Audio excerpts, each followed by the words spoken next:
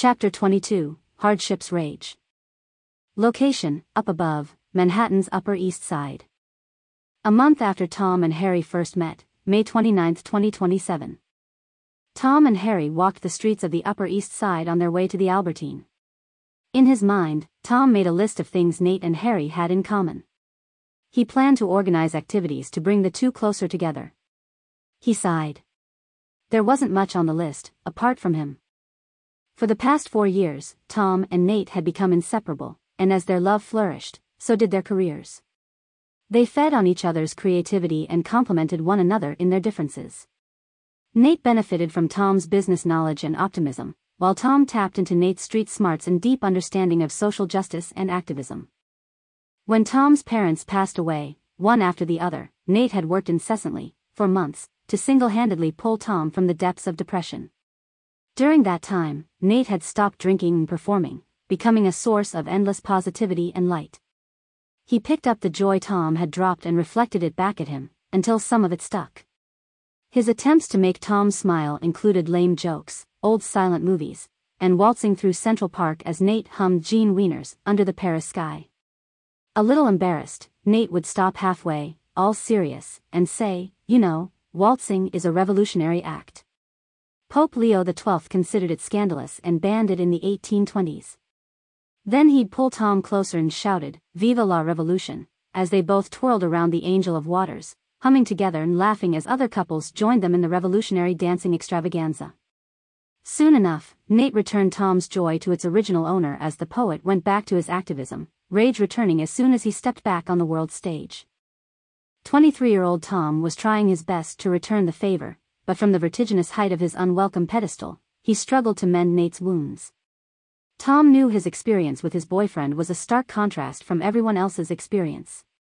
He understood the man he loved had a sharp edge fueled by substance abuse and deep vulnerability. Nate had had a rough childhood.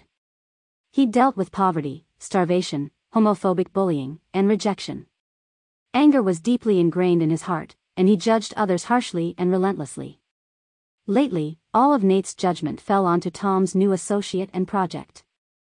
"We're here," Tom said, stopping in front of the French embassy's building. "There's a lovely bookshop inside." "I read ebooks," Harry said, all high and mighty. "Do you know how many trees are?" Tom interrupted. "We're not buying any books. Come."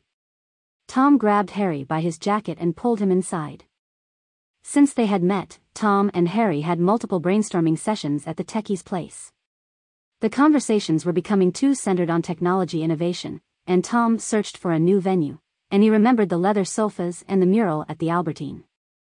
They walked up the stairs, sat on the same couch, and Tom pointed to the ceiling. They both slid down until their heads faced the golden stars. "It's meant to evoke the Renaissance's idea that science and poetry aren't separated. That the pursuit of knowledge encompasses math, science, literature, and the arts," Tom said, daydreaming. "I'm on board with that," Harry said. "As long as you don't sell me the science behind zodiac signs." Actually, Tom provoked. He curled in on himself when Harry punched him lightly in the stomach.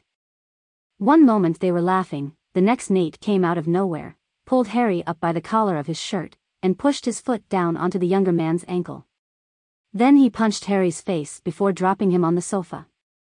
"Nate, stop!" Tom shouted. Tom stood up and placed his body in between Nate and a wounded Harry, sporting a bruised face and an injured leg. Nate's fist was in front of Tom's face as he attempted to push through Tom's body to reach Harry. Tom stood there, steadfast, eyes locked on Nate's. It didn't take long for Nate to back down. Even inebriated, he'd never hurt Tom. "Did you see this?"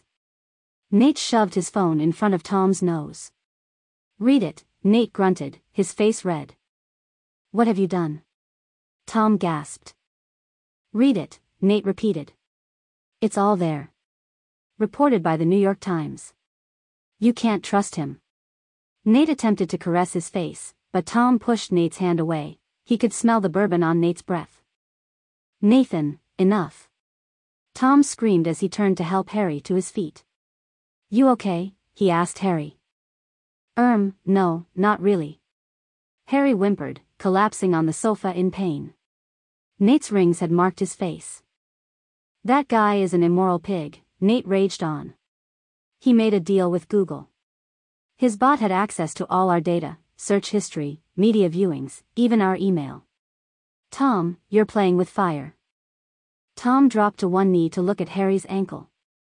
It's swollen. Likely broken. I'm so sorry, Harry. Tom, please. In his mind, humans are replaceable. Nate's words were filled with a mix of scorn and fear. He'll use our data to manipulate us and then turn us all into a disposable commodity. No one can turn you into a commodity, Tom whispered, untying Harry's shoe and pulling it off. I know that, and so should you. Dude, what's wrong with you? Harry said, holding his ankle and grimacing in pain, and Tom grimaced with him. Since he was a kid, Tom often felt the physical pain he observed in others. His parents and teachers acknowledged his empathy but never believed him when he said he could feel the pain. Tom turned to face Nate. You've gone too far. You're naive to think this relationship will work. A boozy spite coated Nate's tone. Stop treating me like a child. I'm not. You're too trusting. You see the best in people, and you'll get hurt. Don't mistake kindness with weakness. Harry and I are friends.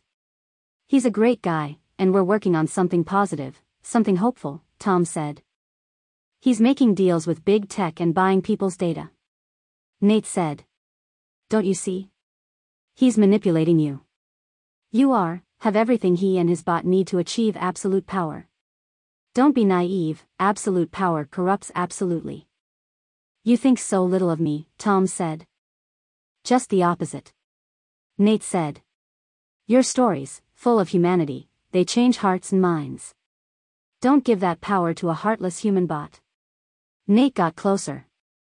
Stop insulting him. That's not the way to inspire people to change.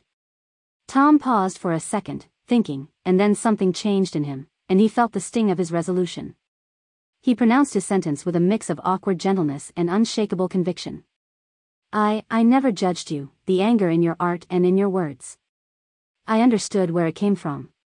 I feel it too, sometimes. And I know I'll never fully understand what it was like to grow up in your world. Tom used his sleeves to wipe the tears flooding his eyes and face. I love you. I support you and your craft, but I don't want to burn in outrage, and when you're upset, I'm upset. When you come home intoxicated, lost to me, I struggle to breathe and to live. And I need to do something. I need to try to fix things. And you feed on wrath, and it's effective, sometimes, but it's killing me to see you crush people with your words. I can't take it. Well, sunshine, Nate snapped. I'm so sorry that my justified rage is affecting your privileged outlook and entrepreneurship. It's who I am. Tom said. I can't change the past, my upbringing. Neither can I. Nate replied. You have achieved so much, inspired so many amidst such adversity. Tom said. Be that. You know how to amplify joy, I've seen it. It sits wonderful. Nate shrugged. Suffering and struggle are character building. None of it you have experienced. Haven't I? Absent-mindedly, Tom massaged the light cuts on his left wrist, scars carved out of grief soon after his parents passed. He caught himself and lowered his head for a moment. Don't you see, Stormy? The words you speak matter. They shape your view of the world and creep into everything you create or destroy. Lead with hope, have faith in people. Let them grow, Nate. Someone needs to speak truth to power. Remember, Tom? Truth? Yes. Tom replied. And you do it so well, but you're going too far, and all that negativity, it weakens our ability to get past problems. You keep holding on to your past, to a story that doesn't help you. Nate looked at Tom, and his eyes filled with loving sorrow. I hope life never breaks you, little prince. That's what life does, it breaks those who are less entitled. Nate spoke affectionately. People follow you. Tom said. You should know better. And this He pointed at Harry's bruised face. "This is unacceptable. We're done here, we're done." Tom reached to the back of his neck to unlock his silver chain. Nate seemed to realize the gravity of the moment, and his hands and jaw shuddered slightly. He placed his shaking hand over the metal on top of Tom's chest. "Don't insult me. It was a gift," he said solemnly. Tom thought about it for a moment, and then he nodded without ever making eye contact with Nate. Then he lifted Harry off his feet and walked away, carrying the boy downstairs on the way to find the nearest hospital. "Tom, don't. I love you," Nate had implored. On that same day, Tom moved out of their studio into Harry's penthouse in Hoboken. He wanted to help Harry while he was on crutches. Nathan had crossed a line, Tom's immovable line. Tom blocked Nathan's contact and threw himself into his work to attempt to ease the insurmountable pain, but the agony lingered, resisting the passage of time.